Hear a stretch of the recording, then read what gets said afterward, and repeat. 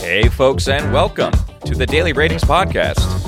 It's a show where each week we'll sit down with Vincent Daly to get his thoughts on the latest movies he's been watching, both older films and new releases.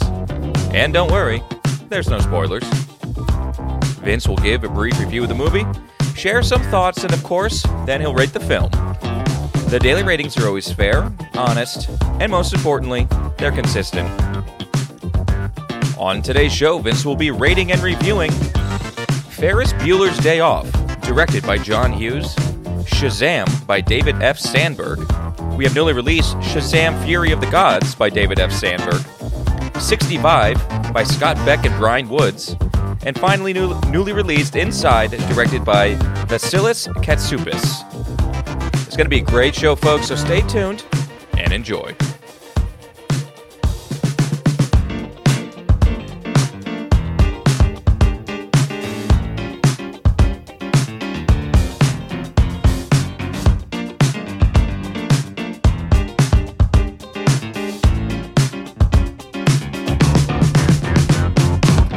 Mr. Vincent Daly, how we doing, buddy? Thomas, how's it going? It's going okay for me. How was your week of movies, man? Well, I'll say we got some surprises. No good? No good. Shazam didn't treat you well. Listen, there's some surprises this week. Almost as every film was a surprise in its own way. Its own little gift to me this week. I will say it's a funny week. Yeah. It's a funny week for a few different reasons. I mean, this I like this list because it's all over the place, and I know you had some difficulty with it. I'm sorry about that, but I think it's going to make for some good commentary. It's great. Sunshine and daisies. Yes. I'm going to pitch it now for the end of the show. We're going to do my birthday movies. Oh, yes. As I said. And folks, I do not know. Hand to God, I have no idea what he's going to throw at me. Excited. I'm guessing a lot of Westerns. As I said last week, the power has gone to my head. Total ego trip. How mean do I be? Oh, it's a... Because I can finally get what I want. You know what I mean? But we'll discuss it later. Anyway. I thought July being all Westerns. July, okay, we'll get one thing straight here. July was not all Westerns. July was one semi-Western a week. That's true. It's not like October, all horrors. Yes. Yeah, it was a month of one Western a week, but really some of them were kind of half Westerns. We had about 2.5 Westerns of the roughly 300 films that we've done so far on the podcast. I'll agree with that. So, yeah, well, you know, it's okay. You know, it's all right. Some say it's my genre. You know, it's all right. I'll start my own podcast. Anyway, my birthday movies, and that'll be at the end of the episode. Yeah. For right now, we're going to finish off our John Hughes film study. John Hughes is directing. He's writing, of course. Yeah. This is 1986. This is Ferris Bueller's Day Off. We have been talking it up like it's the best one we've watched. So let's actually see how it holds up. Ferris Bueller, Vin, how do we like it? Absolutely. I got to say, I've watched this movie a lot. I really did love it, and I think... It was great to return to it with the momentum of watching all these other movies, because I almost in every review I was spotting something to say, oh, that leans towards Ferris Bueller, you know. He was building towards it, yeah. Exactly. So, folks, it is the final destination for the John Hughes study. Such a pinnacle of both 80s and Hughes' own style in his filmography. I've seen this many times, but something clicked when watching this again. Maybe it was, like I said, the huge progression, paying attention as he was building his career as a writer and director, or maybe it's just watching in the context of 70-plus episodes on the podcast under my belt. 75, baby. We're on 75. Yeah, it's a lot of movies. And watching this, I was like, wow. This is a really great movie. I'm really enjoying this. It's kind of refreshing. So refreshing for this week as well. So I walked away with a great appreciation for this film. And honestly, this being the kind of the thematic endpoint for the John Hughes study, I'm gonna rant a little bit on this film, if that's all right, Tom.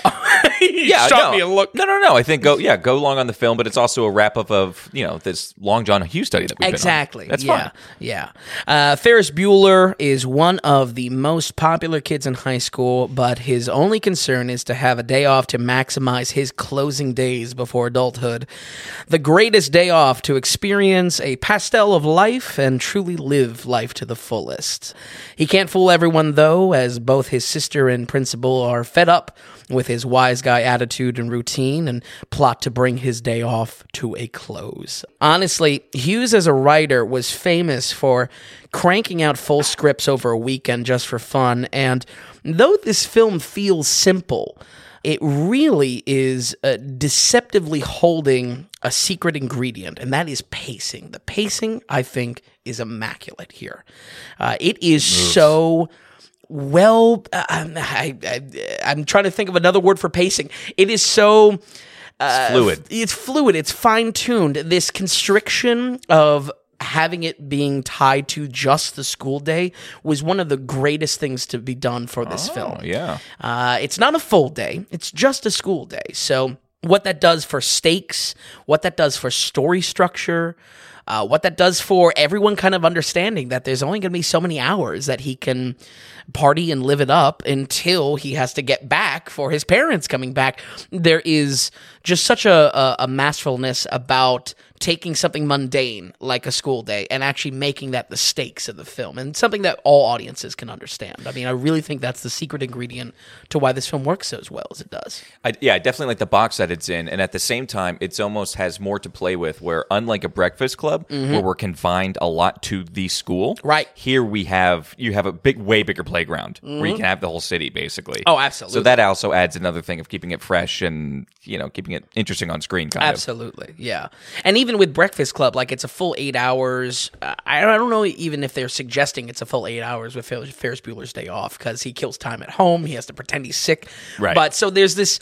I don't know, there's this vice script that is on the script, on the plot, that keeps us engaged, even though the events around the city, the activities that Ferris does with his day off, they're really mundane. I mean, they're not like anything that is life or death. He's having a fun time, he's experiencing life, but that is given context, that is given stakes by this confine of it's within one day off, it's within one school day. So I think I was just really appreciating that, especially and we'll touch on this in multiple times for this episode with multiple films, how pacing even in a brief film can be fumbled. So like to have it executed upon so well, I mean, man, I was just really, really in love with it, and I felt like I wanted to lead off with that. Personally, I feel all of the cast here escapes being annoying and shows none of the weaknesses we covered in previous entries. I think it's a big reason why in this Hughes finally casts actors a little bit beyond their age curve. All throughout the last films, these actors are incredibly young, to the point of actually being real teens under 18, and even being the Achilles heel for the drama in something as sharp as a script like The Breakfast Club. The cast here: Broderick is 24, Alan Ruck 30, Mia Sara 20. Wow, he's 30. Yeah, that definitely looks younger. Took me by surprise, too. I cannot watch Succession and see him and not think of him going, when Cameron, what? I can't do it. Wow, he's 30. They play him off well. Yeah, absolutely. Absolutely. So, I mean, I originally chose these 5 films for the study because they were the iconic teen comedies. Mm-hmm. So I was kind of asking for kid actors and choosing these films for their kind of iconic teen 80s elements over other Hughes films like National Lampoon, Planes, Trains, and Automobiles. Like, these are just as iconic in his early work. Yeah. So here, seeing all the cast thrive, once again, it was a little bit of a light bulb because... I don't know. I mean, I feel like Hughes' writing is always on point. He's always having fun. He always has something surprisingly emotional to say about the teen experience at the time. Here, they're able to capitalize on the writing and the cast itself. And again, personally, I think none of this dips into annoying. We don't get a Pretty in Pink scenario where, like, Ducky was like the worst thing in the movie, so or John Cryer. So I think it's a fine-tuned approach there. Broderick, I would say, is incredible in this. I'm a fan of Matthew Broderick in a lot of things. He's got a great, charming performance, and once again, at least in my opinion, one of the most successful fourth wall breaking characters put on screen. It's probably a pretty short list, if I'm being honest, and one dominated by, the modern Deadpool approach of cracking jokes on the screen. Yeah, of course, yeah. But I feel like Broderick's character, Ferris, is, man, it just, I don't know. There was never a point that I was like, oh boy, like, can we speed this up? Or that the jokes weren't working, or that his charm wasn't working. Yeah, he needs to sell it. Yeah. This is, what is that show on Amazon? Fleabag, I think it is. Okay. And that's a fourth wall breaking. Oh, and sure, she does a really good job with it. Oh, yeah? Yeah, but you need the actor to do it. Yeah. Or else I guess it's just cheesy, right? Yeah. I was really trying to dissect in my mind why does this work versus maybe something else doesn't work? And I don't know. I think a little bit is that Ferris gets the spotlight and really never chips away at his cool, never chips away at his defining character features here. Right, yeah. But it was tough. I couldn't really call a definitive heads or tails on why I think it works so well or why it escapes being annoying specifically. Right. But I don't know. What are your thoughts there? I mean, have you seen Bueller's Day Off before? Of course, yes. I've definitely seen it a few times. Right. It's been a while since my last watch, probably. I think he just sells it. I think that's the thing. The writing is good enough. Sure. And Broderick sells it. Yeah, absolutely. So you made a comment. I was going to bring this up at the end, but I'm interested to hear it now. Sure. You said that you're a fan of Broderick and you're a fan of a lot of things he does. What does he do? I like him producers. What has he done? Okay. Yeah, I guess maybe not a lot of things he does. I was shocked to see that he is going to be in a movie soon. He with Jennifer Lawrence. Yes. It's like that's right. Yeah. Very excited. I was like, oh, good, finally. Yeah. Where you been for, 20 years? For sure. He's got like long hair, too. It's like, it looks what's good. going on? I mean, he does a lot of Broadway stuff, but we're not the biggest Broadway kind of guys. Exactly. Yeah. And I think that's where kind of my comment, maybe I personally am not a fan, but I respect at least some of the work he does. Yeah, definitely. On Broadway. I mean, I think my ending note with Broderick, I cannot pronounce his name. I messed it up too. Broderick. I think my ending note with Ferris is that I could easily criticize how his character is just like a master at social engineering and hacking and, almost kind of out there stuff, just like I was throwing some knives at Weird Science last week. But I think once again, it's the right ingredients in the right time and the right execution. I think how it plays into the comedy makes it worth the experience, and where I think Bueller as a character escapes criticism that I almost have with all the Hughes films so far. I think this film is also much, much, much funnier than everything we've covered so far. I was maybe giggling at some stuff every now and again. Actually, 16 Candles, I did get some genuine laughs out of me. But honestly, I was surprised at the genuine laughs I was getting out of this film. And no less, after so many rewatches, Jeffrey Jones is fantastic as Principal Rooney. Yeah. Somehow he balances like menacing and idiotic at the same time, because he really is like, he's a threat to Ferris in this film. Like, he's after him the whole time. He's going to his house like these are serious threats to his day off, as silly as that sounds. But man, he just makes a surprisingly good villain, and it's just hysterical. I don't even know. Great point. Yeah. Other things that Jeffrey Jones is in. I think he's got that. He is recognizable. Yeah. But you're not like just like, oh, he's in this and this and this. Yeah. He is in things though. Absolutely. There's also an excellent running joke about the support for Ferris while he's sick, and it reminded me of that great quality in Airplane, where the longer the joke runs, the better it gets.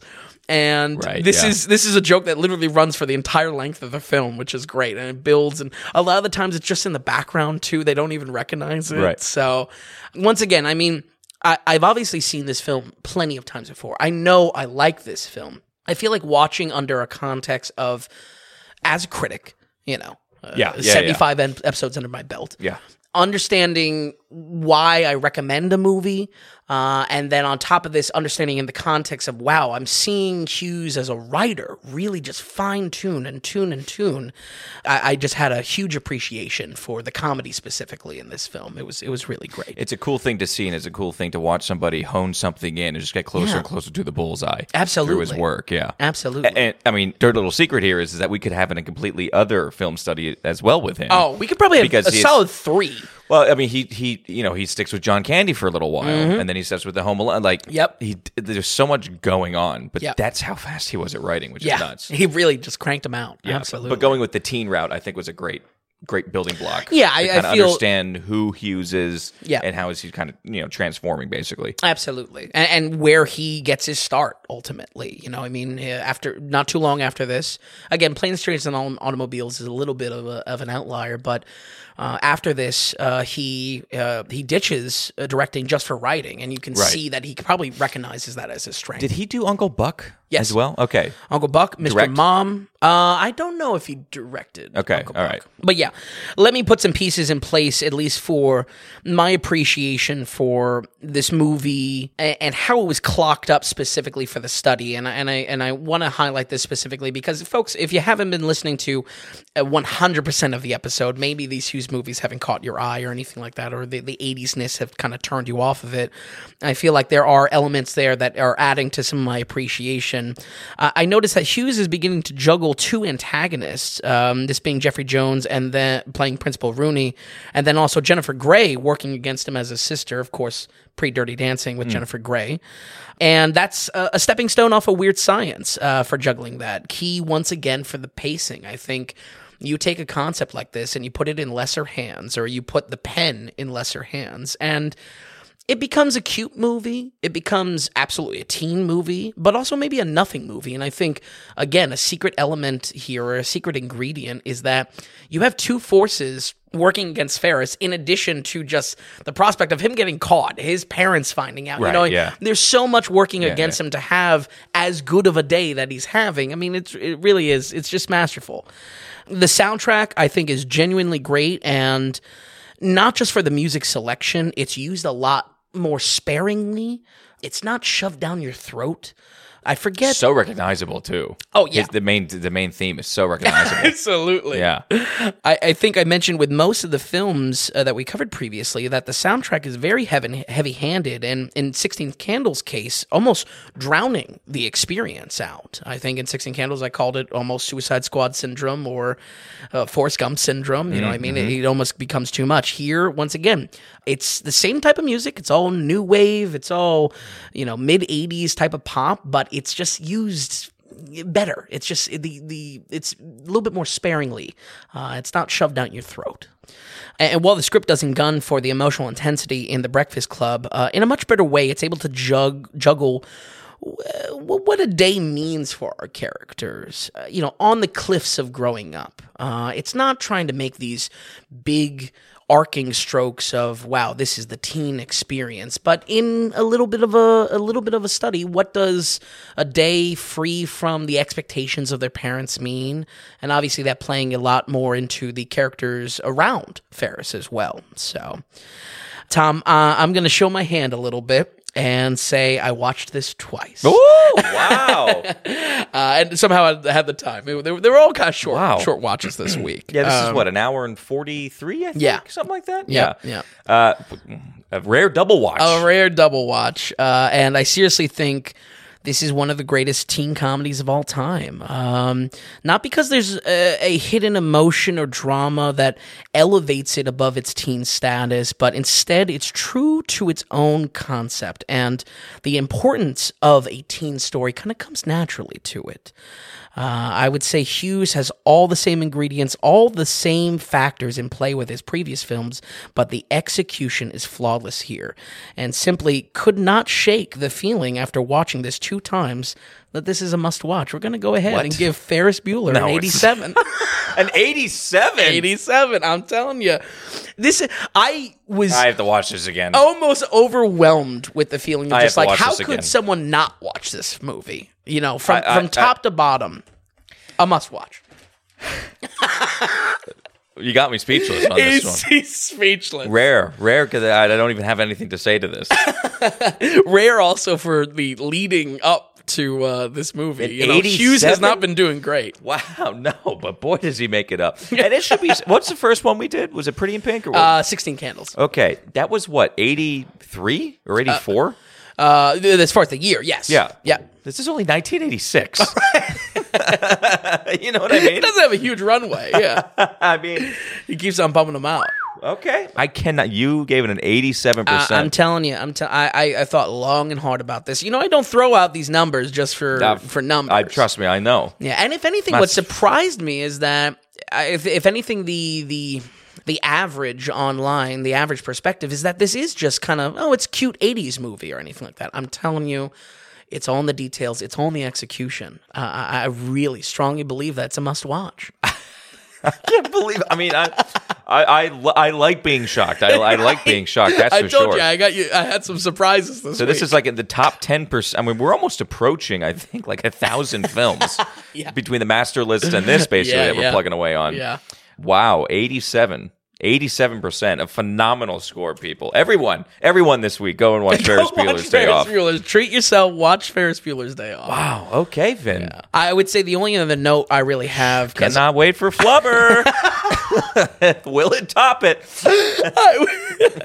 Yeah, right. The only other note I have is that I think I enjoyed this so much that I want to kind of give an extension to Planes, Trains, and Automobiles. Just because, not that it's part of the film study or anything. We're extending the study, is that what you're saying? No, but, it's going to be in the coming weeks. I definitely want to watch Planes, Trains, and Automobiles. So it was on my radar because basically the only other movie podcast that I like and will listen to from time to time, they did that kind of recently. Sure. But it's something that it's just like, I would like to watch that again. Yeah. So, and I think it would be good to get some John Candy on the list too. You think that could creep in for the birthday episode? Or? No. I'm not getting away with that. No. I wish I had 14 birthdays in this year. Whoa. There's so much content. There's so that much. you need to watch, says me. 87% though, Vin. Really good. I would love to do more John Hughes. And maybe not like in every week, maybe, you know what I mean? Just like a sprinkling here or there. Just like, what am I going to do for a fifth film this week? Yeah. Throw in a Hughes. I think instead of watching sequentially, I'll probably jump around a lot more. And that way we kind of avoid we'll wait for some dark spots, Yeah.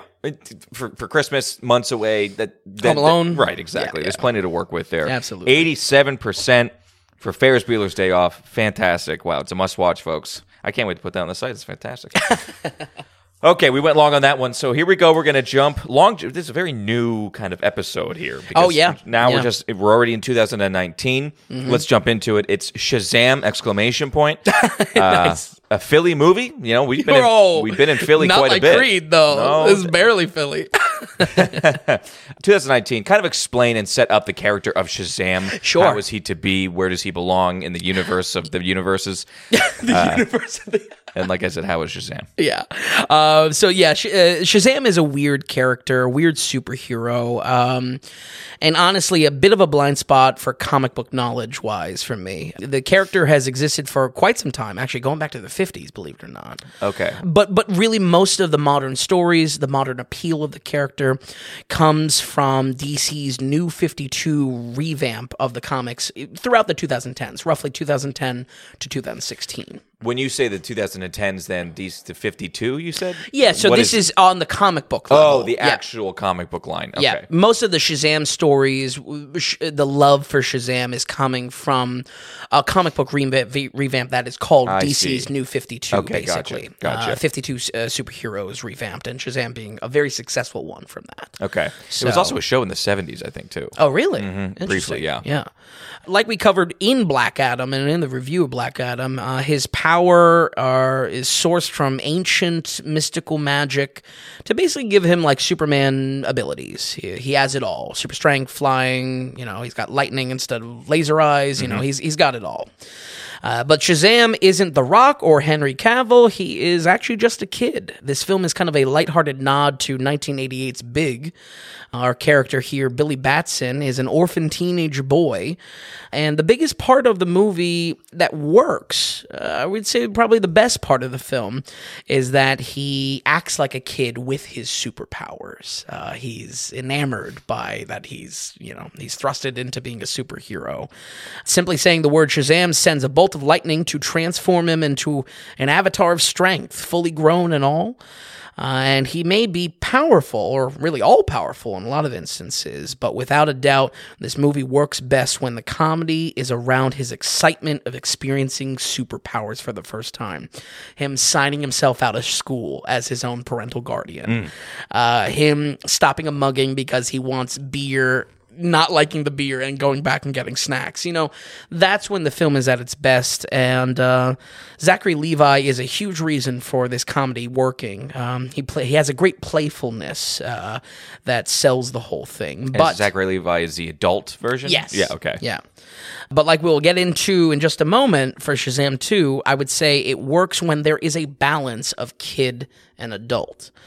If anything, like a setup to Zachary Levi's jokes, you need that kid portion to it for him to kind of be funny, for him to actually follow through on the jokes and for it to really land. When he's just 100% superhero, it's not landing as much. I also want to give some slight credit to this being a superhero movie where he actually gives a damn about saving people. This plays into a more kid-friendly tone, which I think is important for Shazam, but it's also softening the hyper-gritty tone for this phase of DC. It's all blue lasers in the sky. The world is ending. We gotta get down there and stop the blue laser. That's a lot of these DC properties and very dark in its tone. I think there is a refresh that happens. It's not as bland having this kid focus, but also as a kid he cares about saving people like the superheroes he looks up to. Also a secret Christmas movie. Oh, really? Yep. Oh, okay, all right. Add it to the list. Add it to the list. We gotta add it to the list. That's about it for praise, though. That's all the gas is in the tank. Everything outside of the superhero comedy is super generic. All of it. Shazam's mythos. I'm kind of criticizing the comic at this point. It's just very lame. Mark Strong as the villain, Dr. Savannah. I had to look that up. I was not remembering his name. He's not a memorable villain. He's just almost maybe to the joke of the film. He's super generic bad guy. Pretty cookie cutter. Oh, yeah. He basically gets an evil eye and can summon demons. Okay, all right. And I think the burden of yet another origin story. It's a lot of rinse and repeat because, you got to do these origin story things, It doesn't make it interesting, though, because you have the kid being an adult, kid found superpower. As that plays in the comedy, sure, but all work a fraction as well as that comedy. And if anything, the ending's paramount. If the ending is the superhero ending, it's, that is kind of the defining feature of the film. Right, okay. And don't get me wrong, I'm walking into a superhero film that's kind of expectations, but sure. I did not find some of these... people love this film online. They were like, "Oh, it saved people DC." Like this. People like this movie. Yeah, I did not find it didn't escape. The comedy wasn't as good to escape the very generic parts that it had, and boy, does it have a lot of generic parts. Okay, all right. You can really feel it in every scene, too.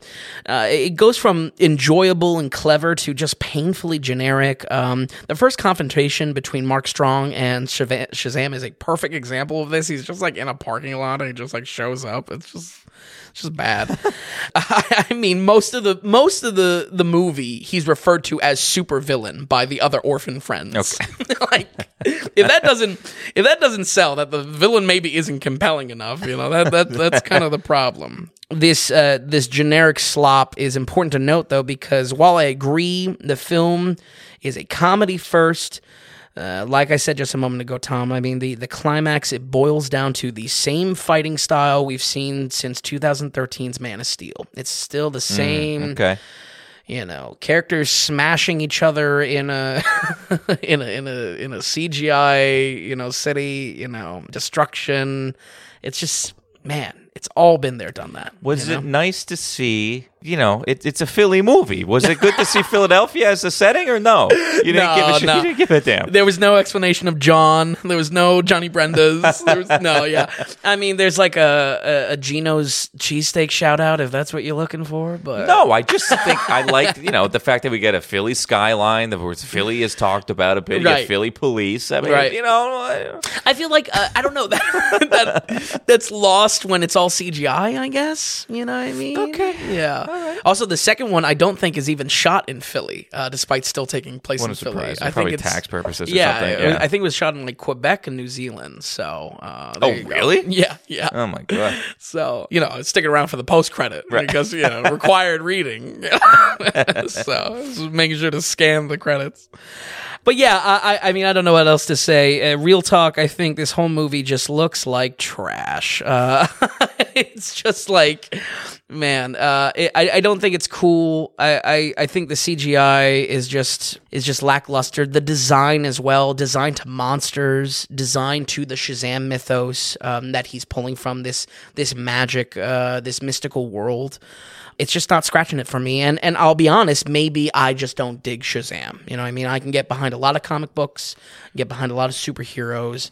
I was never on my own interested in Shazam, and I think visiting this, despite how well the comedy works at sometimes, it's that superhero side of it that just wasn't doing it for me, honestly. Well, I mean, yeah. So I think it's important to recognize where this film works, especially with the DCEU missing so much, even leading up to this. But in no way do I think this movie rises above a cookie cutter superhero origin movie. We're going to go ahead and give Shazam a 53. Okay, 53, generic cookie cutter. That's what that tells me as well. But the main actor kind of did okay as far as playing it off, acting like a little, adult person, acting like a little kid. Yeah, the shock and everything like that. Yeah, I think watch this movie if you like Zachary Levi from his TV career, from anything like that. And if you want more of a kid-friendly as well type of superhero movie. I mean, if anything, to my point about DC's offerings, they try to go, especially with Zack Snyder, they try to go so ultra gritty, so dark, that they forget it is a superhero movie. That was part of my criticism, that it was just kind of this origin story. Right. But I think a praise is that it doesn't forget it's about saving people and being heroic, and that is a win of the film. So now, it's 2 hours and 12 minutes, too, which is kind of long, I feel like, because there's so much comedy in this. And then also, this shouldn't be taken as a joke character, though. He belongs, almost like Ant-Man is a serious Avenger. Well, he's serious power level. He's not serious, though. Oh, he's not? Oh, yeah. Okay. I mean, don't get me wrong. Like we said in the Black Adam review, there is like a power struggle of, some of the most powerful in the DC universe of Superman, Black Adam, and Shazam. They all are really high ranking as far as power. Okay. So I guess my point is, are we going to be seeing him showing up, helping out all of his DC friends and whatever the DC Avengers will be? We'll save that for the Justice League. Right. DC Avengers. That's how you know DC's losing the game. But yeah, we'll save that for Shazam too. Okay, all right, gotcha. All right, it'll be a little hush now. Okay, but all right, folks. All right, with that, we're going to go ahead and go into our donation segment. So we do have 2 donators today, two producers, double I dose. should say. It's been a little quiet here, a little quiet on the podcast front, a little bit on the producer front. But that's okay. So first off, let's start with our executive producer of the show. And this is, we have a Godfather donation coming in. Oh, look at that. From Megan Newby. So Megan Newby is coming in and saying, love the pod, keep them coming, the Newby family. Oh, wow. So a family affair. A humble Godfather. $95. You could have written a lot more. Soft-spoken, just like Brando. But Megan and the Newby family, thank you so much. Oh, I mean, $95 is a huge amount. It's a new producer. They haven't produced before. Wonderful. So thank you so much. And again, feel free. It's humble. Again, don't be shy. Don't be shy. Tear into me.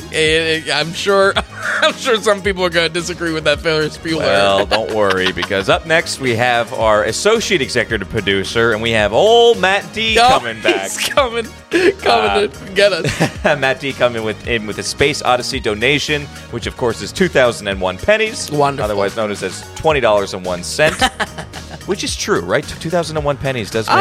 Oh, yeah. Matt D's coming in. He's saying, "Hi, gentlemen. I have a couple topics for today." Excellent. All right, buckle in, He's coming Vin. with an agenda. He goes, number one, question for the research department.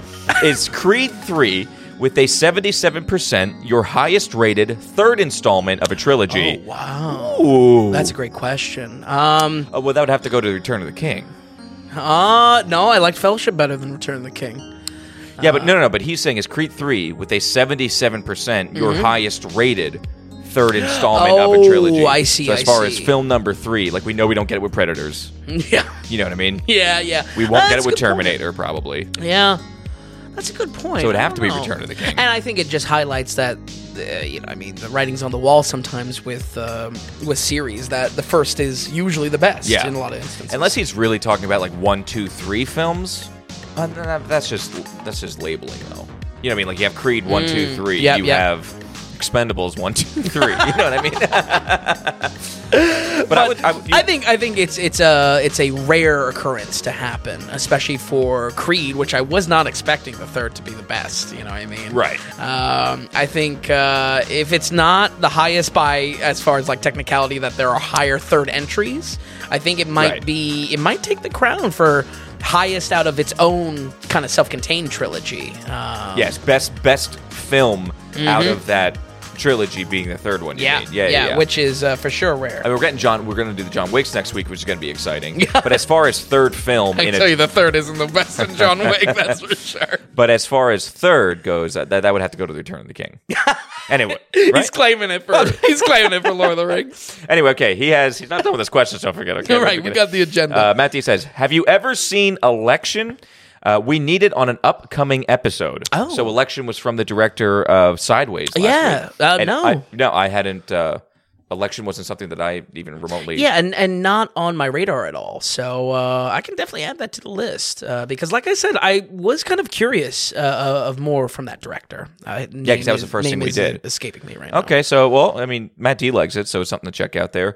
And then he goes, number 3, I'm surprised you two aren't cheering on Best Picture win for Everything Everywhere All at Once. Oh. You consistently argue against this stuffy, standard way of measuring films and doiling out awards. Then we get this beautiful, relevant, weird origin story that has everything from philosophy to dildo fights, and you say the standard, typical war movie should have won? Not only that, it's a remake of an adaptation. Come on. I love All Quiet on the Western Front, but Everything Everywhere All at Once was special and different and did everything well. That's a fair point. That's a fair point. I think it makes a pretty good argument. Yeah, you really do. I think... But... No. Right. Okay, but... All Quiet was an awesome movie, even when we first reviewed Everything Everywhere, right, you were praising its uniqueness. Yes. And saying, like, because we talked about generic Hollywood in the review, and you're saying how nice it was to see something unique and something just so weird to see on film. And the Russo brothers backing it up. It's like, good for big Hollywood to do something. It wasn't a niche little film that came out. So we did praise it, and then we did give it some Tom Dailies, or one Tom Daly or something. I think so. Wait. Did we? It was nominated for things. Yes, yeah. It was in the running. It got snubbed. So. And you're right. Maybe I was a little harsh last week saying it shouldn't have gotten it. It was unique and weird. Sure. But I get All Quiet is kind of like a modern day war film. This is our third good one that we've gotten in a row. Yeah. Like we talked about Dunkirk 1917 in that review. But it was a really good movie. Yeah. I mean, it was a really good movie. I think for both of us, it just hit such a spot that we love out of films. And not that Everything Everywhere doesn't hit that, but maybe we just didn't know what to expect with that. Right. Or that it was so out of left field. But I think more than anything, and I don't know, you can correct me if I'm wrong for you, I think there was just some exhaustion with the Oscars. You know what I mean? I didn't really have a huge desire to talk about it because, like I said, by the time March now rolls around, like I'm the previous year's behind me. You know what I mean? I watched all the movies. Definitely. I definitely have my own like definitive opinions on them. So like it's kind of and I definitely don't care. It's just a fact of it, but I care about things winning awards they should be. You know what I mean? If we're still going to hold Hollywood up to some sort of prestige or craftsmanship of the highest form of like this art, you want to see people who deserve it win. Yeah. So I think I even said last week, I wasn't crazy upset. I could understand how All Quiet won. It wasn't just a social justice warrior win or a minority win or something like that. I think it had something to do with it. But I just think All Quiet was just that good. And it was a German director who we don't really see before. It was all German cast who we don't really see. Like, they didn't really come from much. Netflix had it, so of course it came and went. No one knew about it. I just think it was that good. I do. Yeah. But not saying that Everything Everywhere didn't deserve the win or anything like that. I think more so the observation that we had a preference for it. Yes. And just again, playing into that you and I, we like war films and we like gritty films. And I think most people like good war films. Yeah. And gritty films. Yeah. But we love this film. You gave All Quiet on a great score. Yeah. Yep. I know. The only thing I said that really shouldn't have won, I thought, was Michelle Yeoh. As actress. Yeah. And you wanted to give it to her. That's so funny. I think on the episode you said as Kate Blanchett. She won for Aviator and Blue Jasmine. She won both. Was Blue Jasmine supporting? No, that was main. Okay. That's and Aviator was supporting. Yeah. So. Which she was barely. I love her in The Aviator. And when people say, "Why do you like Kate Blanchett so much?" I will bring out The Aviator. Absolutely, it's always in my pocket. Such an interesting addition too, with the blue filter on Aviator. Yeah, don't love the blue filter. Oh, you don't? I don't like the golf course scene. Okay. That being said, she's not in it very much, but I found that I could have done that real time with the awards, but whatever.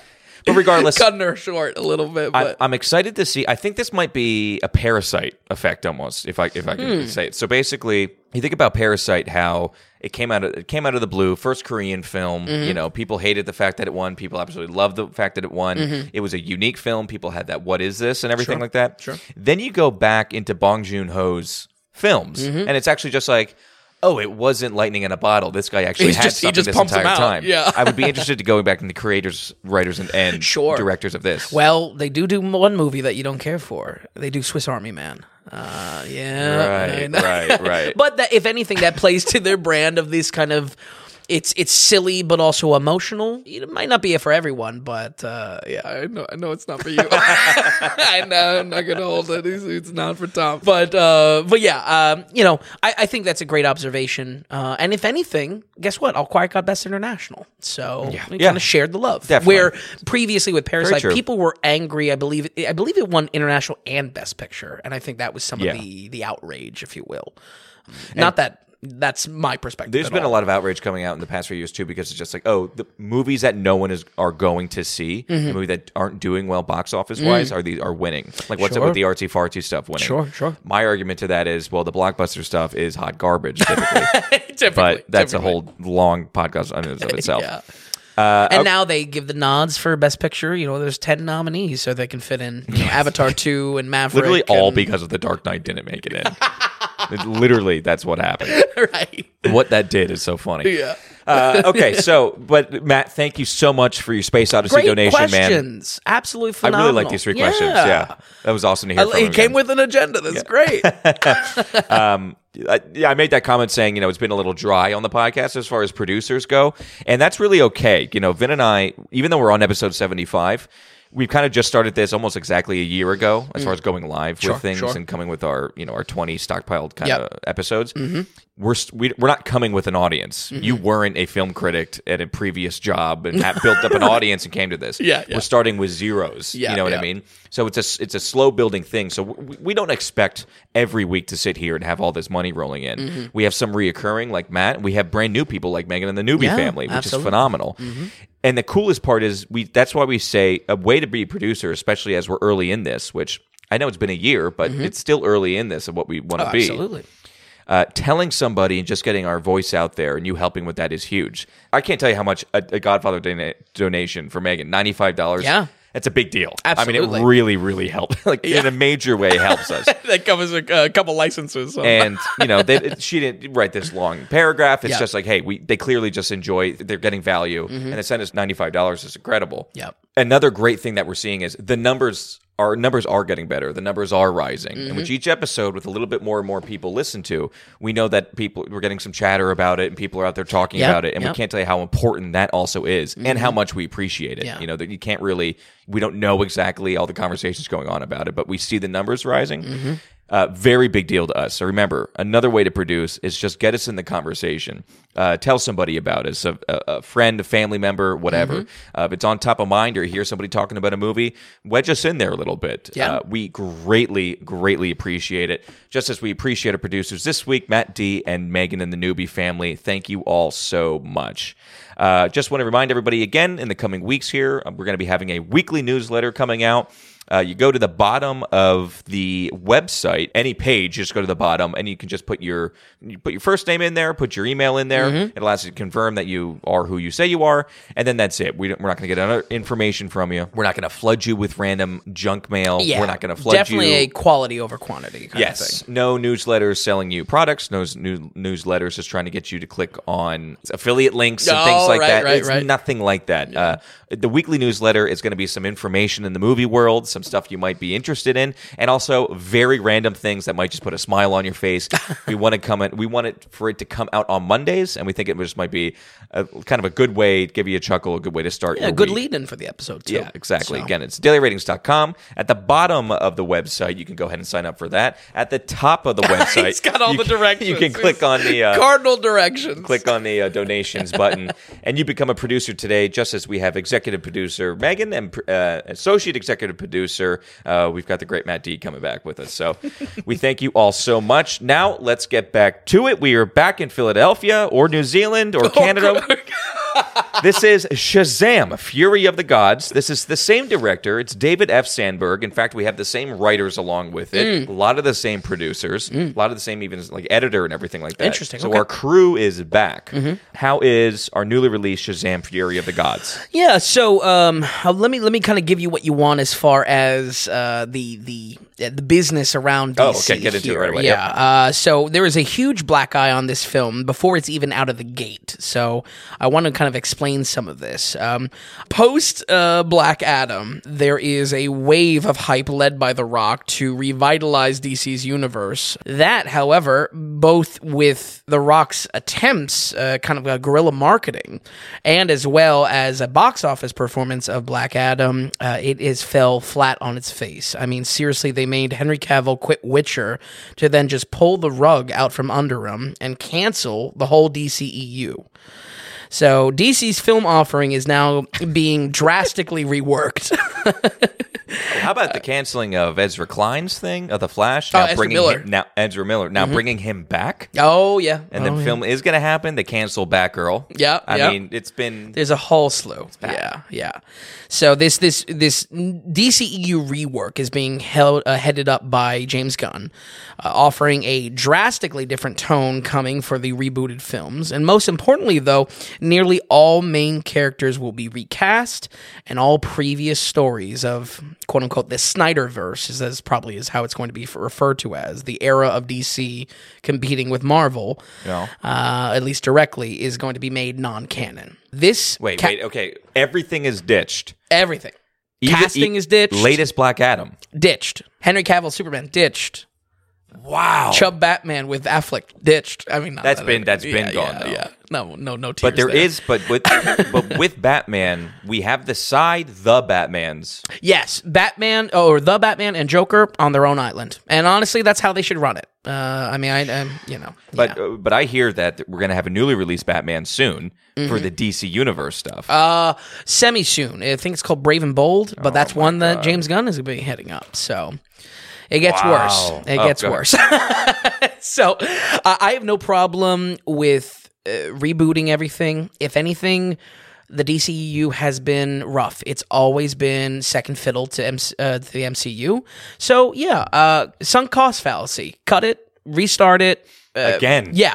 Make it something new. And if anything, second time. Because again, the Black Adam one was kind of failed, honestly. It was more of a marketing attempt. It wasn't actually a reboot. They're really going back to the drawing board with everything.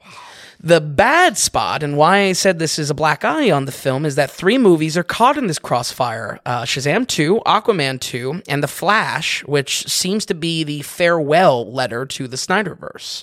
So, Tom, I ask very genuinely, who the hell cares about these movies when they're gonna be non-canon? They're shot in the foot by this rebrand announcement. And again, I don't have a problem with the rebrand, but save the announcement so you can actually have these films stand on their own, even if it's not going to amount to anything. Yeah. But like the tiebacks, Wow. how it plays into a post-credit scene, or who's showing up from the DCEU in this movie, all of it doesn't matter. And I gotta say, this movie isn't doing itself any favors in other departments as well. So that's a little bit of the background. Okay, all right. If you're interested in Gunn's offerings of what the new DCEU lineup is, that's definitely something to look up online. Again, I can't stress enough for my comic book fans out there, I have no problem with the reworking. It's just that the positioning of the studio news has completely shot these three films in the foot. Aquaman 2, who cares? You know, Flash you're only going to care about because Michael Keaton's in it, you know? Right. But it's something else, so. It is something else. Yeah. I mean, even in the rework, they fumble somehow, you know what I mean? It's just... so. Bad. Yeah, so Shazam 2 focuses once again on Billy Batson's adopted family as they're kind of slowly being driven apart by growing up. Growing up is definitely a big theme in this film. Shazam is now leading his family by sharing the magical powers with his fellow orphans, giving them all the same powers he has, and is truly on his own for the first time in understanding this mystical magic that he employs, and the great power he controls. Here to prey on that power are the Daughters of Atlas, ancient demigods with claim over the powers of Shazam and gunning to take over the world. Excuse me while I take a nap. I mean, Mark Strong wasn't great as a villain. Right. You had two more villains. I mean, you know, it's no John Hughes. They're not juggling two villains. The Daughters of Atlas. I mean, come on. You gotta get something out of the gate that's a little bit more gripping. I mean, butts are in seats for Ant-Man 3 because of Kang. You know, there's got to be something there that draws us as a superhero villain. I would say the villain is probably more important than the superhero at this point when we're looking at all these films. And correct me if we got Helen Mirren? Helen Mirren and Lucy Liu. And Lucy Liu. Which is like, they do okay. You know? Yeah. Tell you. It's, you know what I mean? It's like, what? Who cares? And then there's a studio who cares, then there's a comic book universe who cares, you know. Yeah. So I think a critical misstep for this film is that it doesn't give enough time with the kids, which is important to balance why the first one worked at all. We see time with the kids on screen, and then we see how that excitement, their personalities translate into this grown-up version of themselves. Yeah. There's simply just not enough time with the kids to see how those personas develop into their superhero identity. The brand of Zachary Levi's comedy is not enough to hold the whole thing together, despite kid actor Asher Angel, I believe he's called, or his name is. Yep. Despite him not looking like a kid anymore, the script ignores any meaningful development of this character beneath the red suit. It's all Zachary Levi's show. And granted, he absolutely is what works in the first one, but he only works because he kind of shares the stage a little bit. Again, there's almost a setup to his jokes with the knowledge of a kid, you know, underneath this red suit, underneath this, you know, this grown exterior. Possibly the only highlight the movie has is a pretty successful meet cute between Jack Dylan Grazer and Rachel Zegler. Jack Dylan Grazer, I want to say he was in the It movies.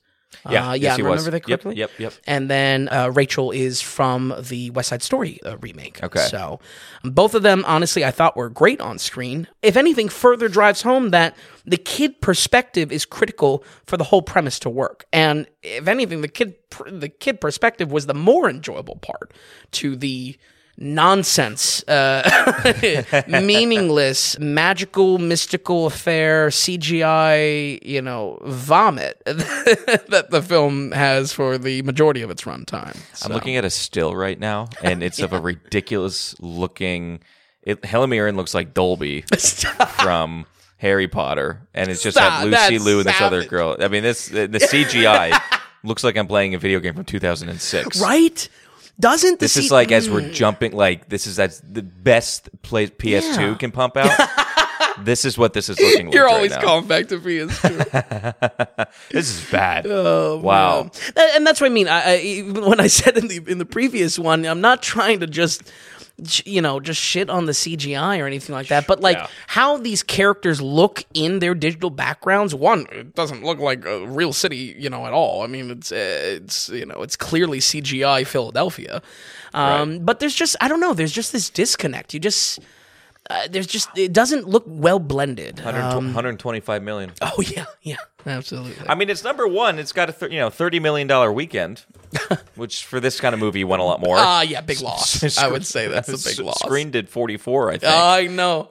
Kicking myself not watching 6 Scream movies where the algos. We'll get to it when 7 comes out because God knows it's coming out. But yeah, I would say everything else is death by generic once again. The 2 villains played by Lucy Liu and Helen Mirren literally could be replaced with anyone. They may have beef with Shazam, but nothing is done to bring personal stakes into play. At least Mark Strong was kidnapping people, you know what I mean? I don't know. The creature design is downright boring. They are able to spawn various Greek myth creatures, and honestly, it just feels vapid, like utterly vapid in the impact of the city. You'll see people on the streets get attacked. Not only is the saving effort from Shazam clocked down from the previous one, but like, they're supposed to be like lethal creatures, and it's just like it doesn't feel. There's no weight to it at all. And design wise, I mean, I was not impressed. And if there's anyone that's going to argue for like old Greek creatures and whatnot, it's going to be me. Like I like Cyclops, I like harpies and stuff like that. So like we've talked about already, CGI is super derivative, specifically of Doctor Strange. In Multiverse of Madness, we got more of a monster focus. That's where I think this monster focus is coming from. On top of it, they just wholeheartedly rip off the classic, well, not classic, but the iconic Doctor Strange kaleidoscope effect. Oh, they just take it. Yeah, it's just like ripped off. It's not even like a, wow. Like it's, they just can't say that that's ripped, completely off from Doctor Strange. It's ridiculous. This may sound like a nitpick, but I feel like the locations of scenes are just completely lame. We get wonderful fight sequences on, the top of parking garages and nondescript rooftops and abandoned gas stations. And it's like, that's why you said, was it a good Philly movie? No, not even slightly was it a good Philly movie. I mean, Creed wipes the floor with its authenticity, if you want to even give it that. So, I mean, I just think I don't mean to stick on locations so much, but there's a particular type of failure when this superhero movie, Shazam can fly. He can fly literally anywhere. All of Philadelphia, anything, landmarks, laid some Easter eggs from the comic book. The fact that fights happen on just like rooftops and parking garages is just like, it's so makes it lame. Cheaper. It makes it cheaper to shoot. Yeah, exactly. Yeah. So, man. This one was delayed a little bit.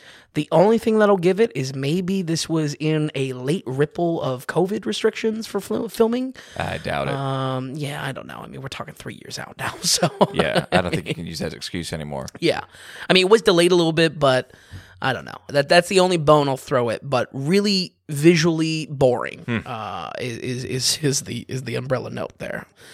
Once again, the fumble is in the balance of comedy. This erodes at the stakes quite a bit in this film.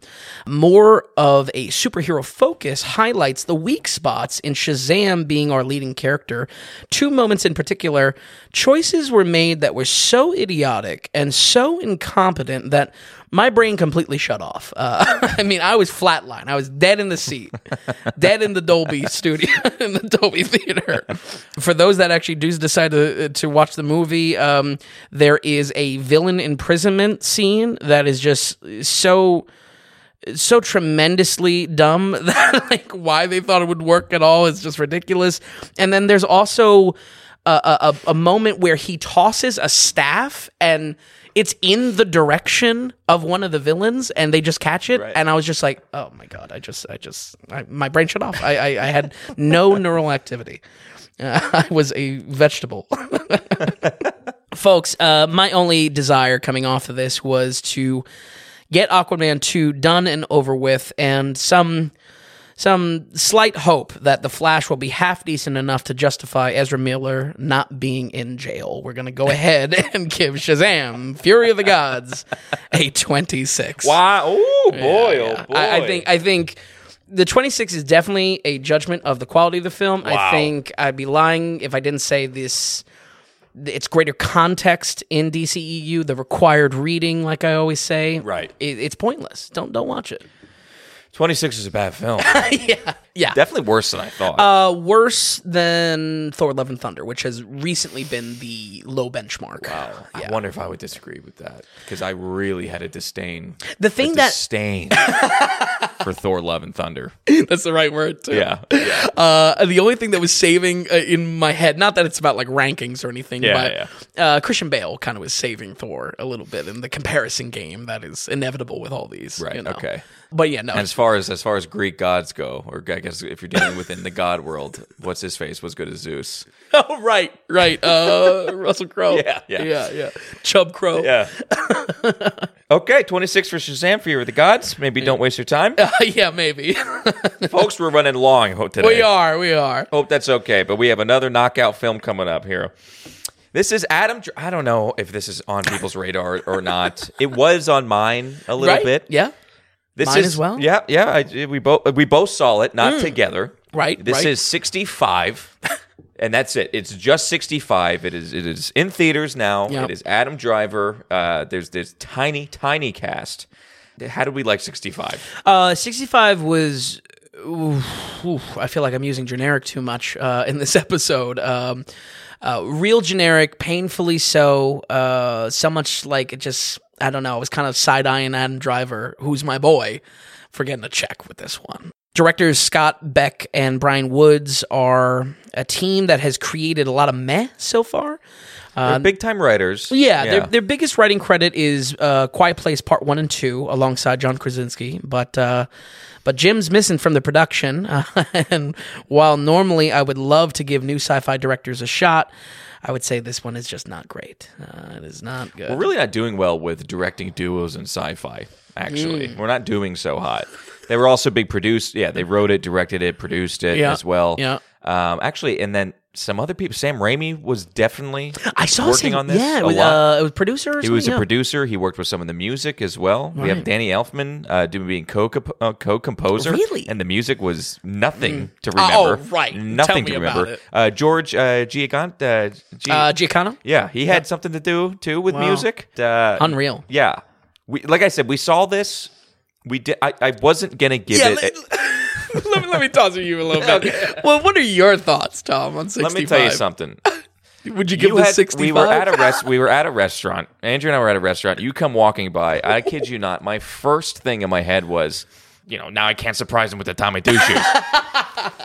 And then in the first 20 minutes, I'm thinking, I don't care enough about this movie to give it Tommy Two Shoes. Yep. And then the movie continued to go, and I said, I am so angry.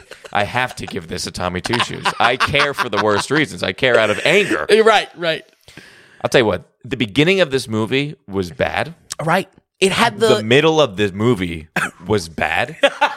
The end of this movie was even bad. It was even more bad. Yeah. It was shocking how an hour and 30 minutes felt like the most Pulling boring torture. It was like a dentist appointment. No, I've had a great conversation with my dentist before. I actually paid attention and was like, had a great conversation with my dentist last time I was at the dentist. Really? There was nothing happening decent in this film. Yeah. Nothing. You know what happened? Andrew and I accidentally walked in, sat down to realize we were in the wrong theater and 80 for Brady was on. No. We both walked out. We said we should have just stayed. We should have just stayed for 80 for Brady because we would have had a better time. That is insane. The movie sucked. Movie was, unfortunately. And again, rooting for sci-fi, rooting for Adam Driver. You know what I mean? I hate to give you a big critique, though, what you said. It isn't generic. It is worse than generic. Ooh. It is worse than generic. This felt like a bad movie on the Sci-Fi Channel, made in the late 90s. Definitely late 90s. Yeah, the premise and the way what the story was, if you look at the exact plot, the synopsis, whatever. You got to give Cliff Notes on it. Right? Yeah, this is a 1990s sci-fi production. Yeah. Sci-Fi Channel Absolutely. production. And that's not a good thing. Yeah. It's not a good thing. Absolutely. So I think it was worse than generic, and I don't think I have anything good to say about it. If you think you're watching a dinosaur movie, you're not. Watch Jurassic Park. Sure, absolutely. And you're not watching a dinosaur. You're really movie. not. You're not watching a dinosaur movie. And every single time he flipped up his little the rangefinder he had. Boy, were we not dealing with much. Yeah. And that's pretty much. I'll toss it back to you now. Play a little ping pong. Here. I like your approach to it, and I definitely agree. Honestly, it's if anything, perfectly described as late 90s. Cookie cutter, pump it out sci-fi. Was it getting worse and worse for you? I think so. Yeah. Because I feel like the one piece that I was maybe excited for was a little bit of the survival element, and more I saw how that went out the door. Logic, stakes. Right. Yeah. You know me, I would love a good survival thing. Oh, absolutely. Yeah. Hopefully, have some good news for you. This was not with the next one. Okay. This was not Revenant with dinosaurs. Let's just say that. Right. If only. That would be great. Let's give a little bit of a summary here. Our story focuses on Adam Driver playing Captain Mills, a starship captain for presumably a spacefaring civilization in the developing history of our galaxy. This is humanity. After what feels like a 30-minute opening sequence, which had me kind of side-eyeing it for Drive My Car. That's what the opening sequence reminded me of, honestly. That it was like this. It was like an episode of TV before the was short, though. It was like 5 minutes. No, it was like 30 minutes. No, it was not. It might have felt like 30 minutes. Yeah, maybe. I'll give you 15. I'll give you 15. All right, okay, fair enough. We find Mills crashing on an alien planet packed to the brim with vicious dinosaur creatures. Only surviving crew is a small girl named Koa who has to journey with him in a fight to get back to the life they left behind. The structure here is real simple. Got to get from point A to point B through a jungle, through dinos, and a ticking clock, which I won't spoilers on that ticking clock, but when I laughed out loud when I knew what the ticking clock was. So last time I checked, Sci-Fi Dinosaurs was done already by a little game named Turok, but after watching this snoozer, maybe there's a reason why they never adapted it. I actually think the dinosaurs are one of the blandest parts of it. Would you agree with that? 100%. A letdown as well, like disappointing specifically. Massively. Yeah. To the point where they kept on using the same dinosaur. Yes. And it's like, what are y'all doing? Yeah. You'd think you'd want to distinguish the film from the semi-recent Jurassic World film as well. Yeah, I mean, honestly, a Turok film would have been better. Oh, yeah. Like, if this was generic, you would be like, oh, this was just like a Turok movie. Bah. Yeah. No, it was worse than that, I'm telling you. I'm 100% with you. Dinosaurs sucked, yeah. Yeah. To your point. The script and the idea is trying to be a little like 2017's Logan, as the kid doesn't speak the same language and kind of complicates the straightforward plot, but also is done in a lot of cutesy ways. There's a lot of failed bonding that happens on the film as the movie bounces between cutesy moments and intense violence in a very jarring way, honestly. I felt like every kind of cute moment they were trying to have as a bonding moment between the two just fell completely on its face. Just when a survival element is clocked up, the movie has a bad habit of releasing the pressure with these fatherhood scenes and largely don't work. I felt like the writing was one of the weakest elements of the film, trying to shovel in pointless family garbage. And with the kid actress not being great, my boy Adam Driver doesn't have a lot to bounce off of. But I'm not saving Adam Driver here. He's not great. No. He's not great on his own either. So. If Adam Driver was not the lead and we had just some guy, right. I probably would have left. Wow. Probably would have left the theater. What's that on the two shoes? Two shoes out the door. And I don't want to leave theater. I don't want to, if I'm going to do a review, you know what I mean? I want to stick it out. But I was tempted to leave that in Thor and Love and Thunder. It was in the back of my head. It's just like, boy, those are two bad films. You're totally right, though. Drop ball on everything from the moments that you're trying to have to the point where it's just so obviously you're going to get those moments. It would have been nice to at least just give us something or do better. Yeah. And Adam Driver, boy, I don't know if he was getting a check. I mean, $45 million budget, relatively modest for today. Okay. Kind of. And it's just like, he wasn't selling anything. Yeah. He wasn't selling anything. Yeah, he really wasn't. He had one freak out moment, and it's just like, all right, he saved all his emotion. I'll film for this. I was like, all right. Yeah. I would say my number one criticism is just bad use of resources in a survival story. The story will spotlight a few factors like the ammo count on his space gun and the protection of his suit, but then proceeds to do nothing with them. As a result, the story has very little stakes, despite being presented as this dire survival challenge with dinosaurs after their throats. I think it hurts the lethality of the dinosaurs as well. I never felt threatened by these dinosaurs, despite how generic they were. No. So I'll actually end with maybe some slight props to sound design. I kind of enjoyed the sound effects of the tech of the story, the sound of the gun, sound of the beeps and boops of the ship. But honestly, there is a super generic design everywhere else, though. Like, this civilization is humanoid. They are not actually human. This doesn't need to play it safe with its sci-fi aesthetic. A perfect example of this is presumably a galactic civilization, and they're using paper booklets to document crew members, and they're wearing knitted long sleeves and generic athletic wear. Like, the girl has sneakers on, and it's just like, stop it. Stop. Just, I don't know, care? I don't know. Design may be a nitpick for some, but for me, when it's sci-fi, it's about, the critique is always for what the film is, and for sci-fi, that context, that design matters because it's giving substance to the sci-fi world. It's storytelling through the tech that they employ. And seeing Adam Driver in like a family knitted shirt is just like so bad. But folks, I think it is painfully forgettable. And this brought me a lot of disappointment for the week because I would say I was a little hyped for this, but I'm going to say now, probably best to stay away. We're going to go ahead and give 65 or 30 on the dot. 30 on the dot. Totally good. Totally good. Yep. I was afraid you were going to touch the high 40s or something like that. Yeah. Believe me, I at worst, I thought it was going to dip into, just a generic 50s film. It got worse. I totally agree with you. It compounded. It did. It was getting more and more upset. And it's only an hour and 33 minutes, but boy. Yeah. It was a slog. Yeah, absolutely. Yeah, that's the introduction for Tommy Juniors. Let's see.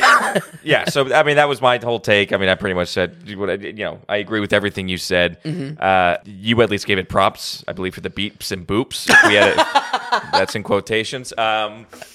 So I guess I could agree with that. That's my critical opinion. Beeps and boops. I'm trying to be clever, trying to think of, because here's the problem. Sure. One shoe doesn't say that it's bad enough. Oh, wow. Yeah. Is it like... So, it's not a Tommy flip-flop. It's not a Tommy flip-flop. Because it doesn't flip to good. Well, the whole point of the Tommy flip-flop for Ocean's 8 was like, this movie tries to flip and all it does is flop. So it's like, it's a Tommy flip-flop. That's how that gets. I was a little bit on the wrong page. So as far as 65 goes, I'm trying to be cute and trying to like mix it in with like a dinosaur slang. But it's like that in itself is cool. Right. Which this movie is not. It's not cool. Okay. So this movie gets... Well, let me ask you this. In any scenario, would you recommend this film? No. Okay, then I think you're running barefoot. Okay. Okay. See, that's what I've been boiling it down to lately. Like, how do I actually recommend this? Who do I recommend this? And you know what the funny thing is? I would watch Ocean's 8 before this film. Wow, there you go. Because Ocean's 8 is so hilarious in its own way. You know what I mean? Absolutely. 65 gets... a zero shoes. It gets zero shoes. You heard it here, folks. I think first zero shoes. Shooting blanks. Absolutely. Yes. Yeah. It's zero shoes. Zero shoes. First time ever. Shooting blanks out of that space gun. Yeah. I was trying to be so honestly, I was trying to be so clever with it. I didn't sort of spend much time dinosaur. thinking about it. Something with dinosaurs, something with like his ammo or something like that. Oh, maybe a dinosaur footprint. Yeah, no, it's well, I was thinking about one dinosaur, but even that is like, if you see one dinosaur footprint, that's still a big deal. It's pretty exciting. Yeah. A lot of dinosaurs only have 2 shoes, you know what I mean? So anyway, it gets a 0 because it's that good. I would never recommend this to anybody. I think everyone should be very wary. Because I knew it was a smaller film. Like, I knew the budget wasn't that big. It wasn't being promoted much. Sure. But I still thought it was Adam Driver with space guns and dinosaurs. Yeah. It wasn't really. Well, it was, but it was bad. Chips away. I'll certainly be a little bit more bashful in calling him my boy. So no, it's fine. Everyone needs him. Everyone needs something like that. Everyone needs a boy. But, boy, okay, so we definitely disagree. Yeah. In fact, I might be lower because 30% is around my 1-shoe territory. So. Okay, fair. So I'm giving it 0 shoes. Yeah, big time. Big time. All right, that's enough on that. That's enough time on that for sure. We're going to move on. Long episode, folks. We're not even done yet. It was a meaty producer segment. You know? Oh, it's meaty all around. Okay, so it's meaty all around. This is the film that it was like the one trailer Vin saw last year. He was actually excited to see this movie. It is with our boy, I'll say, Willem Dafoe for sure. Absolutely. We're a big fan of Willem Dafoe. This movie is now playing. It's now released or just released. This is Inside, directed by someone I don't think we definitely don't know. Yeah. Vasilis Katsoupas. Wow, excellent job. I don't even have the balls to try to pronounce that name. I don't. Yeah. Again, it's a rated R film. It's an hour and 45. I don't think a lot of people know that this film exists. I don't think they know much about it. Do a brief setup a little bit and tell us what was your excitement from and how did it actually end up faring. I gotta say, this film was right up my alley, what I wanted. I was originally hyped for that trailer.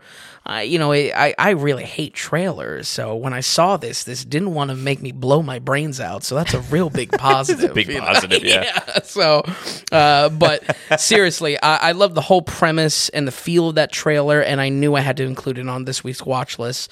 Our story here is an art heist gone wrong. Willem Dafoe plays Nemo, a burglar dropping into a high-end luxury penthouse to steal a handful of paintings. Within our opening 10 minutes of the film, however, the alarm springs, sealing the high-rise into a gigantic panic room, essentially, or for Dafoe's circumstances, his new prison. Now, the entire runtime of the film is trapped in this gorgeous palace of art and luxury, but the structure of the story is what surprised me here. I would describe this as a psychedelic survival film, and I'll break that down. But that in a penthouse, yes. Wow. But survival film is the core there. I put this right next to Castaway and Martian. Okay. Swear to God. I'm in. Yeah. How Nemo operates as a character trapped within this apartment quickly becomes an unexpected survival challenge. Early on, he has a kind of a semblance of hope that he may escape with actually his picks, his paintings that he's stealing. But quickly that goes out the door, and very quickly that shifts to him just trying to survive because he doesn't know how long he's going to be trapped into this penthouse. That challenge is fought mentally as well, a sort of twisted cabin fever, as sharp and cunning as Nemo is as a thief. His mental state degrades unusually fast as he's surrounded by all this surreal art, and it's beginning to kind of seep into his psyche. Okay. Absolutely. It's exactly what you want out of Willem Dafoe. You want to see him just go crazy. Right. It's exactly what I wanted out of the film. Not that I expected a survival film as its story structure. None the slightest. Sounds really risky, too. Yeah. This takes place in New York? Like it's a New York penthouse? Or? Nondescript. Presumably Manhattan, though. Okay. It seems risky. Yeah. A survival story in an apartment. Yeah. Right, because that alone, it's like, what? Oh, great. He's in a penthouse, he's stuck. That's not really stakes, but it's fascinating how the film clocks up stakes, and then again, if that's even not enough for you, you have this kind of mental degradation from Dafoe's character, from Nemo. And this is exactly what I want out of characters written and acting like their character role. We spoke about this importance with our Jurassic Park 1 review. Not once do they ever stop acting and operating within the plot like scientists. Very similarly here. In this movie, Dafoe never stops acting and problem solving like a master thief. He's sharp as a tack until he goes a little mad. And that's shown in the trailer of, you know, Dafoe's acting and talking to a pigeon and whatnot. And honestly, that's definitely 50% of why this movie hits so much for me, because I just love even Dafoe just being a solo act, basically. He is. He's very fascinating. I was kind of just thinking back on Dafoe and everything like that. He is becoming one of the top art house actors. Yeah. You go back through his filmography, and he's so impressive that he doesn't chase big films. Now, I understand he's Green Goblin and everything like that, but the dude, I just appreciate him for loving the art. Yeah. He's not a guy who will go take the paycheck. Absolutely. Except for maybe if it's Green Goblin or something. But he's a great Green Goblin. Right. But you know what I mean? I mean, it's film after film after film of low budget but great storytelling. And look how he hits. You're enjoying this. You have Florida Project. Oh, sure. And so many Lighthouse. others. Yeah, right. Lighthouse. Absolutely. Exactly right. Absolutely. He's becoming like the art house guy. I think that's great, and I'm happy to give him the crown too. So yeah, I think again in this kind of problem solving he has in the penthouse, it stays focused on escaping the entire time. The script never once leaves the film's own logic, and it makes watching Dafoe problem solve for an hour 45 very gripping, in addition to him going crazy. So every avenue of him escaping this panic room is explored. Just when you think you have a critique for the story of just saying, I'd actually do this first, or I do that. Honestly, it hit me that Dafoe is trying something new to get out and survive. And talk about in stark contrast with 65, an actual survival movie with actual, with real stakes. Yeah. Dafoe's eating caviar for 30 days, right. you know? So it's crazy how in the execution, this was a better survival movie than 65. So, wow. And a great one too. And I get why calling it a survival may sound like an odd genre to put it in, but it really unfolds as that. And like I said, I would honestly put this right next to a Castaway, a Martian in its structure, because it's unique that it's in a penthouse, and it's unique that Dafoe is our leading man and a sole leading man, but he's not, there's no character motivation other than getting out of this hell that he's trapped in, this prison that he's trapped in. Like I've hinted at already, it is honestly great watching Dafoe be weird the whole time. Yeah. You know, he's a kind of a cat burglar, high-end art thief, but he's eccentric as well. And it's led in with some narration to kind of introduce us to the character and why he may not have all his marbles, basically. Okay, all right. A lot is riding on his shoulders to entertain as a solo act as well, and he does not disappoint. This is a great performance, and it's a great performance because he's not really talking all of the time. He'll eventually do some monologues and some narration, but so much of the film is just silent, and him you just see him scanning the room and trying to find out how the hell does he get out of this. Man, I was just right there for it. I was so about this movie. The cinematography is gorgeous. So many wonderful shots have a beauty to what he's trapped in, but also lends to serious storytelling.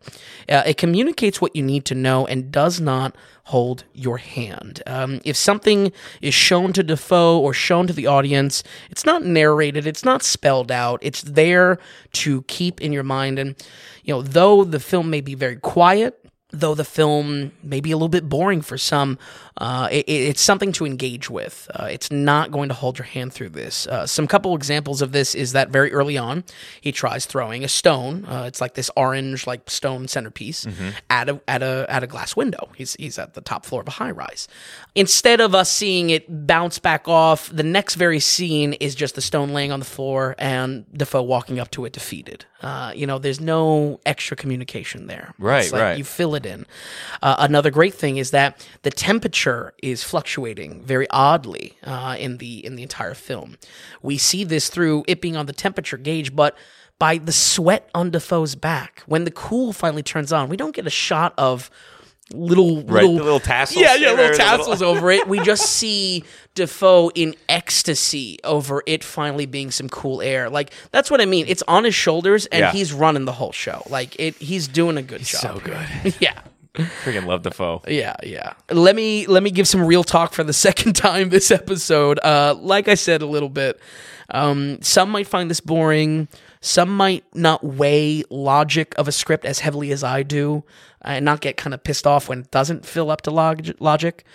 Honestly, some might not be into a movie with, Willem Dafoe going mad for an hour and 45, That may not be some people's bag, but I would argue two things for the appreciation of this film. Engagement is driven through Dafoe's attempts to constantly try to escape, and the subtle horror setting in of how long he's actually been trapped in this place.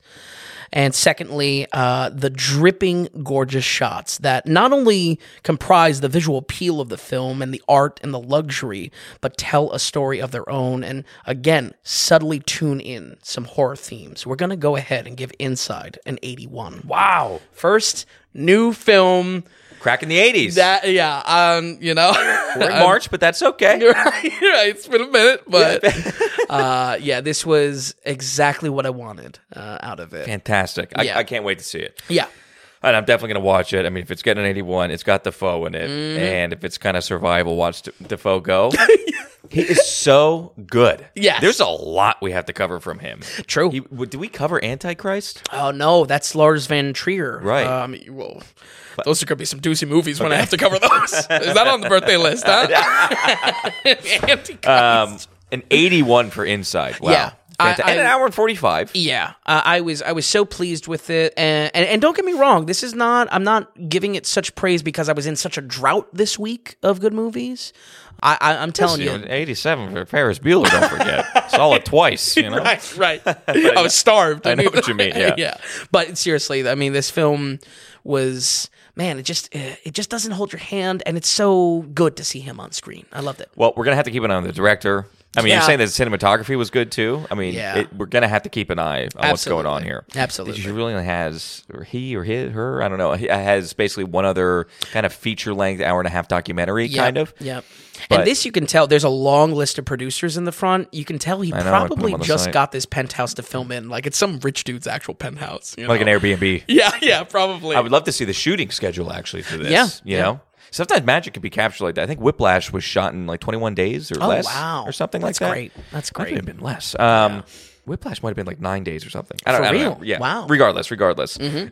Don't sleep on this film. Right now, it probably is in a theater. If you're somewhere in the suburbs, there's probably, or city, there's a theater maybe somewhat close to you. More rural, probably this isn't making the cut. Right now, it's in 357 theaters, which is not a lot. Right. Luckily, we have one that's close. Yep. The next closest it's not all that close. But Sure. It's also because it's the first week. Hopefully, if it gets a little bit of love, next week we'll see it in some more. I wouldn't be surprised if this is a soft rollout.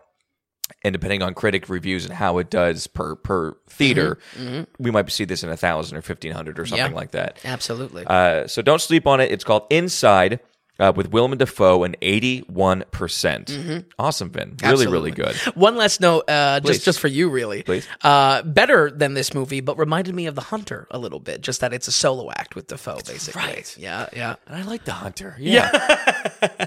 The Hunter and Inside, I'm sure, are both better than The Martian, too. We should say that. Yeah. We're not talking like The Martian, some great movie, but I understand what you're saying with the premise. Okay, he's ready. He's ready. Should we just jump into it right Extra away? long. I was curious if it was going to make the edit. Okay. You were just Chris. We're going long. We're going long, and so it's okay. Okay. All right. I got to write this down. I got. Ooh. Listen, I can text it to you too. All right. Okay. So these are my. We didn't do this last year. No. This is hopefully the start of a wonderful tradition. I feel like I have given up suggesting films for the most part. No, there's one coming up. Actually, new one coming up. That you put on your list, but okay. So we figured, my birthday's coming up. We'll do my films. Yep.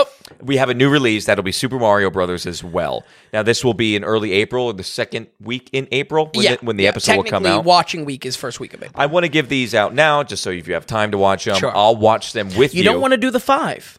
And give it. We can ditch Super Mario. No. Like we said, I have 4, and then I have 2. Oh, okay. So basically, what's going to happen is if you have time for a 6th film, Super Mario's happening. Okay. Fair. All right. If you have time for a 6th film, We're going to pick today what it will be out of one of these two. Does that make sense? Yeah, I like it. I like it. So you can pick between the two, and then we may or may not do it in the end. Okay. All right. So give me the mandatory 4. Okay, so the mandatory 4 that you have to watch, and like I said, I'm going to watch them too. Okay. And give them a Tommy Two Shoes, presumably. Love it. Love it. I'm gonna give you these films in order of newest film to oldest film. Okay. I would suggest, if you can let me totally Mussolini out and have total control, I suggest, and I will be watching them in sequential order, though. Okay. So I'm going to go earliest to latest. You want me to do that? I honestly think it might be the way to do it, and we can get into why I think that's all good. But we're going to start with newest and then go back. Okay. So first on the list. Oh, let me just say this. You're getting I'm sorry. I'm telling you right now, 0 westerns are on the list. No. I can't believe it myself. Wow. Here's the thing. I really can't believe it. I am still... Your Woody title will be taken for back. whatever reason, I still have this fantasy that we'll be doing a John Wayne Part 1 and then Part 2 special. I don't know when that's going to come. Yeah. I'm thinking by next birthday, if there is no John Wayne or John Wayne special or something like that, or big heavy hitter westerns, that's what my birthday's going to turn into. I like it. I like it. So no John Wayne, no westerns. No Pilgrim. So, and I could have been like mean. I could have been like, oh boy. I had some films and I was like, oh, this would be hilarious. But I didn't want to just give you shit films for you to watch. I thought that'd be mean. It's your birthday. So this is very fair. Okay. Films you would never guess. Okay. But very fair. Okay. So first on the list, we have 2018's Don't Worry, He Won't Get Far on Foot. Oh, no. This film is Joaquin Phoenix. Wait, is this the film that we both watched and we hated? No. Oh, don't worry, he won't get far. Okay, go ahead. I'm sorry. I don't know. I shouldn't interrupt. I don't know which. I don't know. Yeah, I can guarantee you didn't see this. This is an Amazon, basically, original film. Is it ringing bells? Joaquin Phoenix and Jonah Hill is a supporting character. All right. I don't have the exact quote from Jonah Hill, but Jonah Hill was so pissed off. He said... That was because Amazon kind of crushed it. Something else came up or something happened where they just buried it immediately. Okay. And Jonah Hill was furious, saying, that is the best acting I'm probably ever going to do in my life. Wow. And they just canned it and they torched it. And now no one's going to see it. Really? Over Wolf of Wall Street, too? Damn. So I saw this already, and I can't wait to see it again. Okay. I really like this movie. All right. I really like this movie. And by the way, really like Jonah Hill in it. Okay. Like, it was very impressive. Interesting. You can get some remnants of it in You People. In the Netflix that just came out with him. Oh, I didn't check it out. Yeah, Andrew and I watched it, but this is a performance of his that's very good, and Joaquin Phoenix is crushing it. Okay, all right. Don't worry, he won't get far on foot. Okay, that's 2018. Lengthy title. Now I'm thinking, okay, now I want a comedy. You know what I mean? And what do I do? In the palette. We talked about Dodgeball, right? You know I'm a Wedding Crashers guy, but that's too high. You kind of saw that recently. You know what I mean? It's just like do I just pick a random one? And then I thought, my boy, big time Vince Vaughn, right? Because I got all these Vince Vaughn movies already in my head. He's got them. Let's take it back a little Cocked bit. and loaded. Film I haven't seen. Oh, okay. And I'm excited to watch with you. Okay? We'll go back to 1996's Swingers. Swingers! Oh, hell yeah. Absolutely. Okay. Okay. So I'm that's down with Swingers. Yeah, 1996 Swingers. So jump back, a serious jump back. So the majority of this is going to be some old films. Yeah. Next, Next on the list. I haven't seen it. Again, excited to see it with you. Okay. 1957's The Bridge on the River Kwai. Oh, wow. It's a heavy. It's a heavy one. It's a heavy hitter. I haven't seen it either. And people say it's a phenomenal movie. Okay. Also, it's from the 50s. Yeah. So I thought we'd get some 50s like magic that. in there. Yeah. And it is like a famous movie from that era. People say it's like on greatest lists. Yep. Okay. Amazing. Yeah, The Bridge on the River Kwai. Next, and our last one, which I think is what we should start with, 1925's Battleship Potemkin. Oh my God! The reason for this film. Wait, there's one in 1920 because that's been remade a few times. Yeah, this is the OG. The reason for this film is one. I had brought it up to you months and months ago, maybe even over a year ago. It is consistently rated one of the best films ever made. Wow! It is a silent film. It is based off of, I believe, a true event, which was a mutiny that happened in 1905 on a Russian submarine. Oh, wow. And so 20 years later, it was redone. But still to this day considered one of the best films. And because it's a silent film, because it's 1925, it's 1925. They have from a Russian director. You know? Wow. So it was probably going to be difficult for me to just sit down and actually watch this. Yep. And I think same for you. Sure. So this is the way that we're going to watch this film. Love it. Battleship Potemkin. Okay. All right. I think it's a pretty good list. I think it's fair. Unexpected is right. I love the jarring switch to swingers. So this is what I think. I think Battleship Potemkin is like an hour and 6 minutes. Okay, but it's also it's also silent film. It's old. You know what I mean? Then we're gonna have this long 50s movie and more film. So to bring us up, we have this light, snappy swingers comedy. And we'll end it with something quite modern, actually, and a movie I think you're actually quite going to like. That's great. That's all I'll say about it because I don't want to get in your head too much or for you to expect much. Okay. What's our optional 2? Our optional 2. I forgot that I had said last week about the optional 2, so on my way home from work, I picked an optional 2 that I actually quite like. Okay? Here are the optional 2. Here they are. Body of Lies or Blood Diamond. Oh, wow. Both Leo movies and both Leo movies that people tend to forget about a little bit. Wow. You know, Blood Diamond might make the cut. What better movie to lead into Super Mario Brothers? Blood Diamond. I've always liked Blood Diamond. The only reason why I put Body of Lies in, I believe they came out the same year. Yeah. And I think Leo was doing a lot of work in those years. Yes. Yeah. Body of Lies, definitely seen by less people, but I have heard that it's not bad. So I thought maybe you'd be interested in being like, you know what? Okay, let's give that a go. I think, not to commit early, I think it will be Blood Diamond if I do out of the 2. Okay. But we're picking now, though. Okay.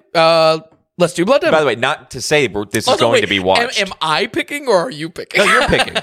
You're picking. Okay. Yeah. Mussolini's taking a step back. So Blood Diamond.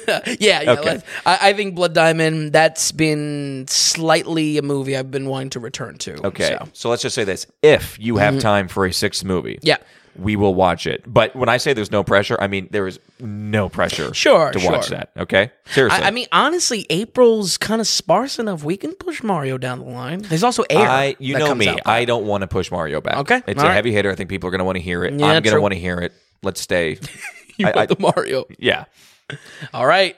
That's a list. That's it. I will say that's a very unexpected list. If I had to put money on this list, you would have folks, been saying Western. Westerns or all like comedies. I thought you were going to hit me with Wedding Crashers, no doubt. I know, and that's why I didn't do it. But I kept you in the realm of Vince Vaughn. Yeah. The problem with the John Wayne thing is I still think us doing batches of him might be the way to go. So then I was thinking, okay, maybe we'll do a Brannigan, because that wouldn't be on a John Wayne. You know what I mean? Oh, I know what you mean. Folks, I guess we'll save the explanation for Brannigan when we finally touch on we have Brannigan. more time, yeah.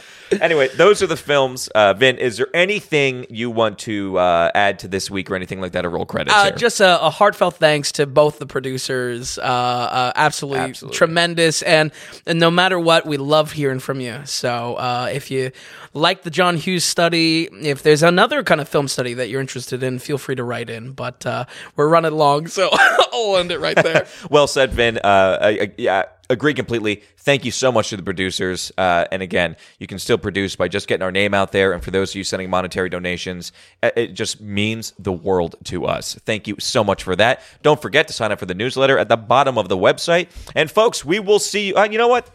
We forgot to run down the movies last week, and we're going to run them. I don't want to forget again, even though we're running long. Especially with this. Ferris Bueller's Day Off with an 87%. Shazam exclamation point with a 53%. Shazam exclamation point Fury of the Gods with a 26%. 65 with a 30%. And Inside with an 81%. Folks, thank you so much. We will see you next week on the Daily Ratings Podcast.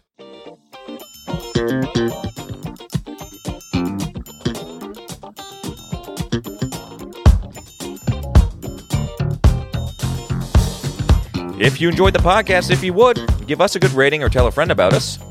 If you're wondering if a film is worth a watch, or if you'd just like to see more movie ratings from Vince, be sure to stop by thedailyratings.com, where we have our ever-expanding catalog of films. Also, if you found value in the podcast or our site, Become a producer and go to the donations tab on thedailyratings.com. You can donate whatever amount of value you feel you received from us. We're looking to build this into something large and great, folks, but also be independent from those corporate sponsors. So we greatly appreciate any support from you all. So thanks so much, and we'll see you next time on the Daily Ratings Podcast.